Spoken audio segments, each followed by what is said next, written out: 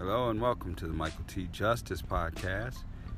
Thanks for listening, and if you would like to respond to any of the things you hear, please hit me up here on Anchor or at Twitter at Michael T. Justice or Facebook Michael T. Justice.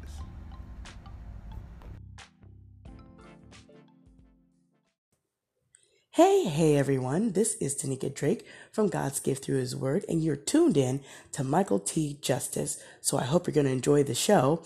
On another note, I also am doing a SoCal podcast explosion. If you would like to be a part of that, I hope that you will connect with myself or YoviD for more details on the upcoming event. Until then, be blessed, motivated, and inspired.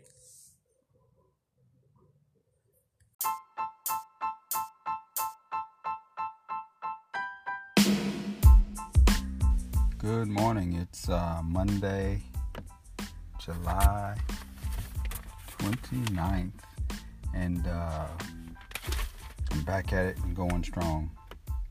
One in the can. So I wanted to give a shout out today to my boy DeVille, D.I. Thoughts by DeVille. I think I'll have a link in the description there.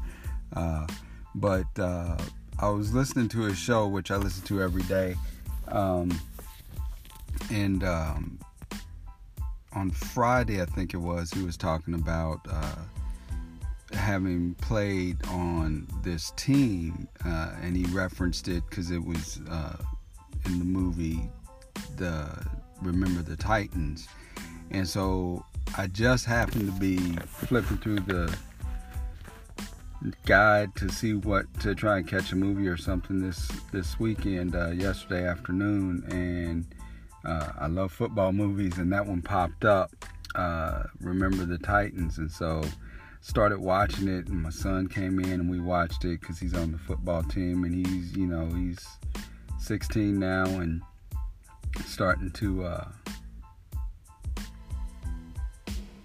just love football all the time. So anyway, so we started watching the movie, and it is really a good movie, and it just got me to thinking about a lot of different things. And one thing that jumps to my mind is back in 2009, when Eric Holder became the first Attorney General for Barack Obama, and he was like the first black Attorney General. And in an interview, he made a comment that got a lot of attention and a lot of people riled up. And he was talking about, he made a comment that America has a certain cowardice when it comes to race relations and talking about race.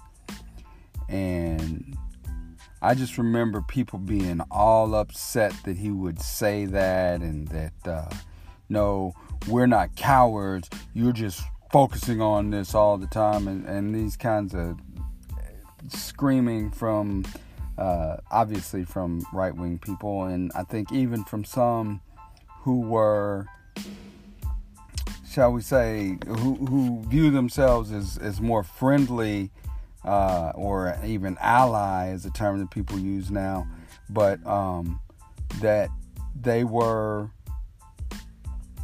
just upset at that terminology. And as I watched this movie, I really thought about that comment came back to me, because there's a scene in there where if you don't know the story briefly, like I said, go check out the movie and learn a little bit about it. I suggest it highly. Great role by Denzel Washington. It's a Disney film from 2000. But anyway, there's a scene in there where he is the first black coach, and this is going to be the first integration of the school there in, I want to say it's Virginia.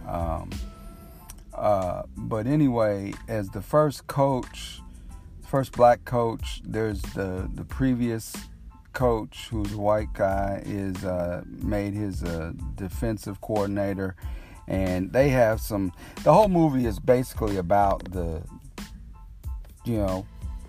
merging. I'm sitting here putting my fingers together, interlacing my fingers, and it's how they were able to do that. And in doing that, there was obviously a lot of it was just tough. And I never played football, and I don't know that they do this. My son hasn't done this, but they had this big extended football camp before school even started. And so the football players were playing ahead, were getting to know each other well before school started. And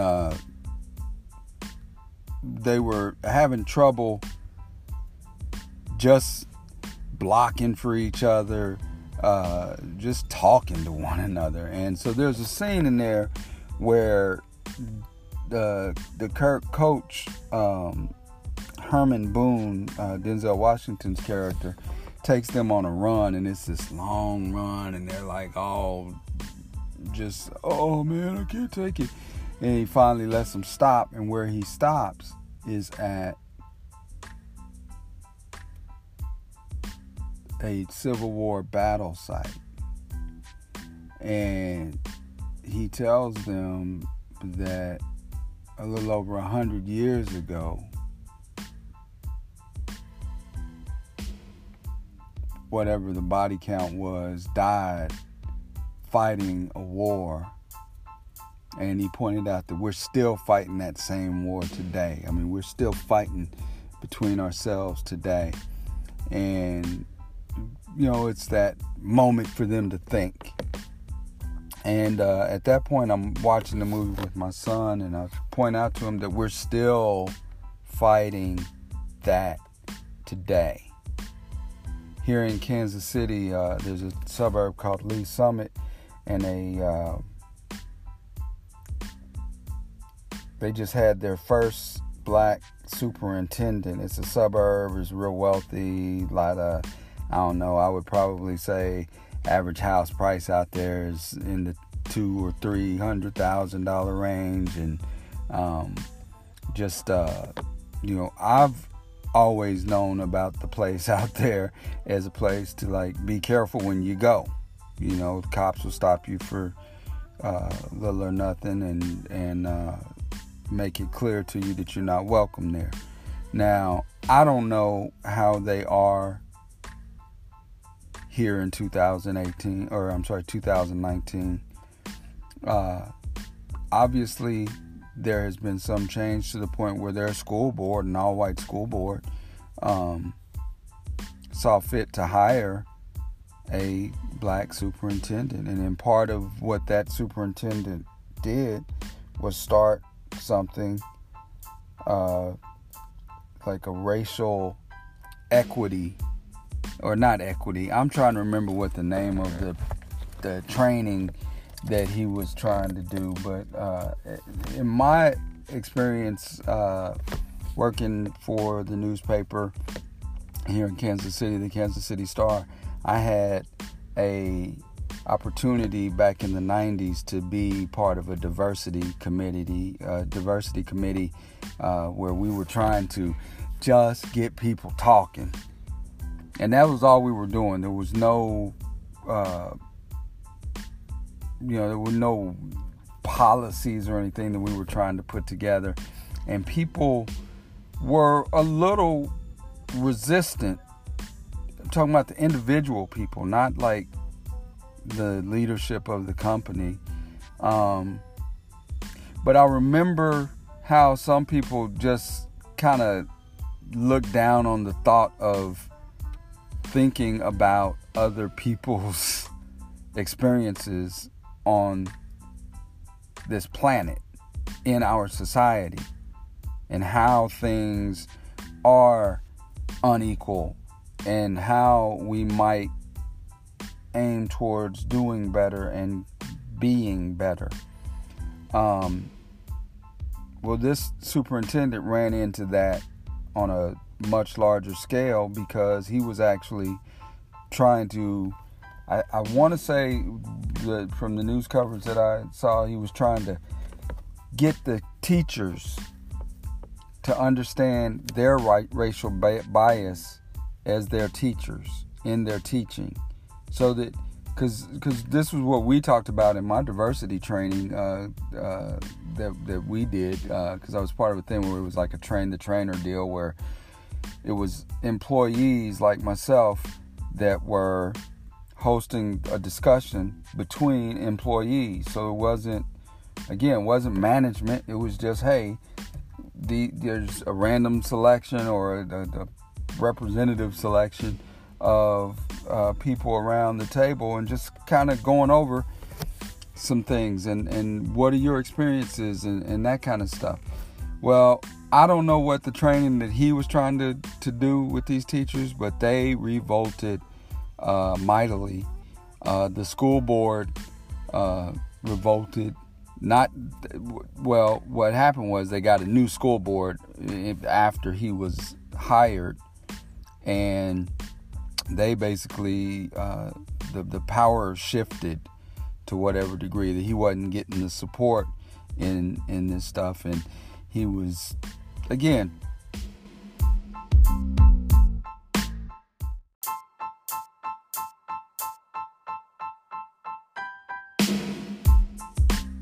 so the cowardice part comes in right here, right? Like, it's a tough thing to look at things and know that they're not right. To know that there was slavery, and that there was Jim Crow, and there was redlining, and that there have been any number of wrongs done in this country, and then to try to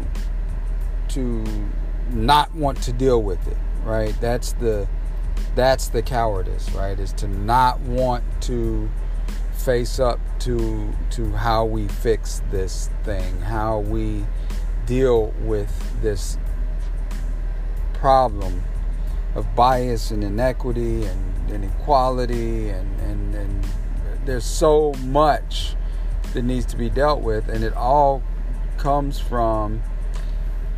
down to people are going to have to have the discussions and make the changes, right? As I think back to how it played out in Remember the Titans, I'm just thinking about what was his name? Gary Bertier, the one of the kids that was on the football team, and then even that Yost, that assistant coach, having to look at, like I said, look at things how they are, know that they're not right, but then to have the courage, and the kid was the first to really show that, or to personify that, is to be able to say, you know what? He had to let his girlfriend go. He had to tell his mom to shut the hell up. And his dad was dead. So it's like, he's an only kid. You know what I mean? So there was a massive amount of courage there to fight against the status quo. Not to mention, if you've ever seen pictures of how busing was responded to and how integration was responded to in the South, you know, having tons of parents and people trying, trying to stop this thing. And that's kind of what happened here in Lee's Summit. You know, there was nobody throwing eggs and whatnot, but there was a whole lot of protestation about I ain't no racist, and you're talking about race, and this is not, rather than going, okay, let's look at what you're talking about. Let's actually figure this thing out and how to continue to move the ball. Because the reality of it is that you're not going... Yeah, sorry, one of the pitfalls of recording on your phone is you get phone calls from time to time. But you're not going to solve the racial problem. I don't know if we're going to solve it in 2 generations. So we've got to see this as a long game. We've got to commit to this as something that we're going to continue to work on. And I think that's part of the problem, is a lot of people have and are, and then there's a lot of folks who don't want to give up the privilege, who they won't admit to seeing it because they don't want to give it up. They don't want to admit to bias because they want to hold on to that and keep the elevation that it gives them over people in so many ways, socially and economically. But that's why I think it's just going to be a long struggle, and it's going to be something that we have to be aware of and keep making strides towards doing. And that's part of what I'm trying to do here, because you'll note that I talk about this kind of stuff a lot, and I try to come at it from a I don't want to say moderate. I try to come at it from like what I think can realistically happen. I think that all of the when people are protesting in the streets and there's all sorts of challenges to the status quo, I think those are a good thing for the agitation, for the reminding that there's a problem here that needs to be dealt with. And then I think when it comes to the solutions and being solution oriented, that we just have to be aware that it's going to take time to get it fixed, but you got to keep fixing, and you got to have discipline in fixing it. It's not something that you pass a law and and now it's all done, because there will be people fighting against it to return to the to undermine what you've done. And then you'll also have to continue to keep people from falling into, I think I said earlier that racism's the source of racism is the selfishness. It's that wanting, that the human desire to like better yourself or to have for yourself. And there's a system that locks it in for certain people, and it's real hard to wake them up, bring them out of that mindset, and then to keep them out of that mindset, and at the same time be shaking more people. And so if we're going to have a diverse society, that's how it's going to have to happen. I don't think you're going to achieve that if we respond to hate with hate, or I hear a lot of people on the black side talking about their resistance to integration.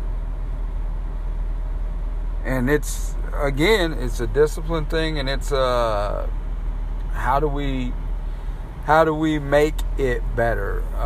Because I've had, you can see where, and I don't want to start going off again more, because I've already feel like I've taken enough of your time.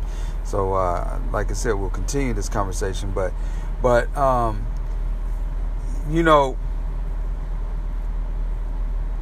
as part of my reading and whatnot, I come across people who get all heavy into this not marrying white people, which offends me because I'm married to somebody white, and I'm mixed, and I don't know that should matter if what the ultimate goal is to have a egalitarian society, right, where people are free. Not white people are free, so in order to do that, we got to keep black people down, or that kind of thing. And not to return that hate and that negativity with more negativity of, because it's not just, because a lot of times the language is, well, I would never do that, and you can do what you want to do, but it always comes down to whether it's directly stated or sideways stated. You a sellout, and you are this and you are that, rather than what are we trying to achieve. And if we are trying to achieve something, let's put all hands on the table or all hands on deck. I heard somebody going on about the guy who earlier this year was a big story. Somebody who graduated from, I want to say it was Morehouse. It could have been another all-black college, but some black dude who's a billionaire comes in and wipes out all the debt of all these students. Now that's going to go a long way towards creating a legacy and black net wealth. But then I hear just a month or two later, yesterday, a cat looking at him in that side-eye way about him being a sellout because he's married to somebody white. Come on, man. What are we trying to do? I mean, I feel like we need to strengthen the black community because that's a specific part of the community at whole that has been harmed. But I don't want to strengthen the black community so that it can be a separate community and not ever be intermingled and all of this, because then we are only buying more of that tension. And I understand we're going to have the tension, that we're going to have a tough road to get to an egalitarian society.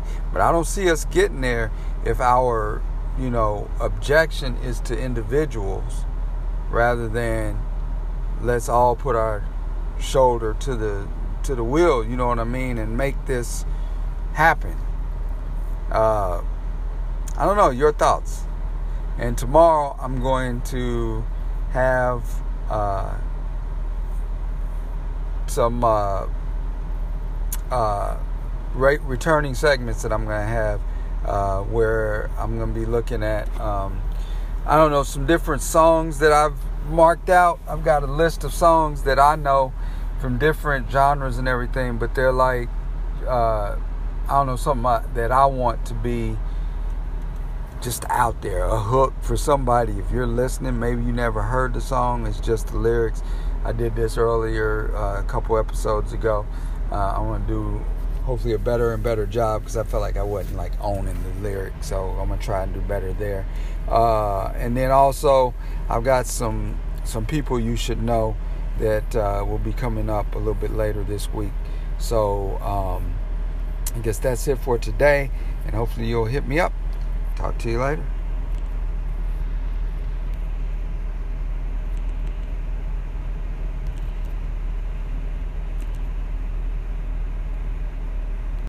Hey, thanks again for checking me out, and hit me up on Facebook, Michael T. Justice, Twitter, Michael T. Justice, and of course here at Anchor FM, you can leave a voice message, and I would love for any responses and requests. Hey everyone, this is Tanika Drake from God's Gift Through His Word, and you're tuned in to Michael T. Justice. So I hope you're going to enjoy the show. On another note, I also am doing a SoCal podcast explosion. If you would like to be a part of that, I hope that you will connect with myself or Yovi D for more details on the upcoming event. Until then, be blessed, motivated, and inspired.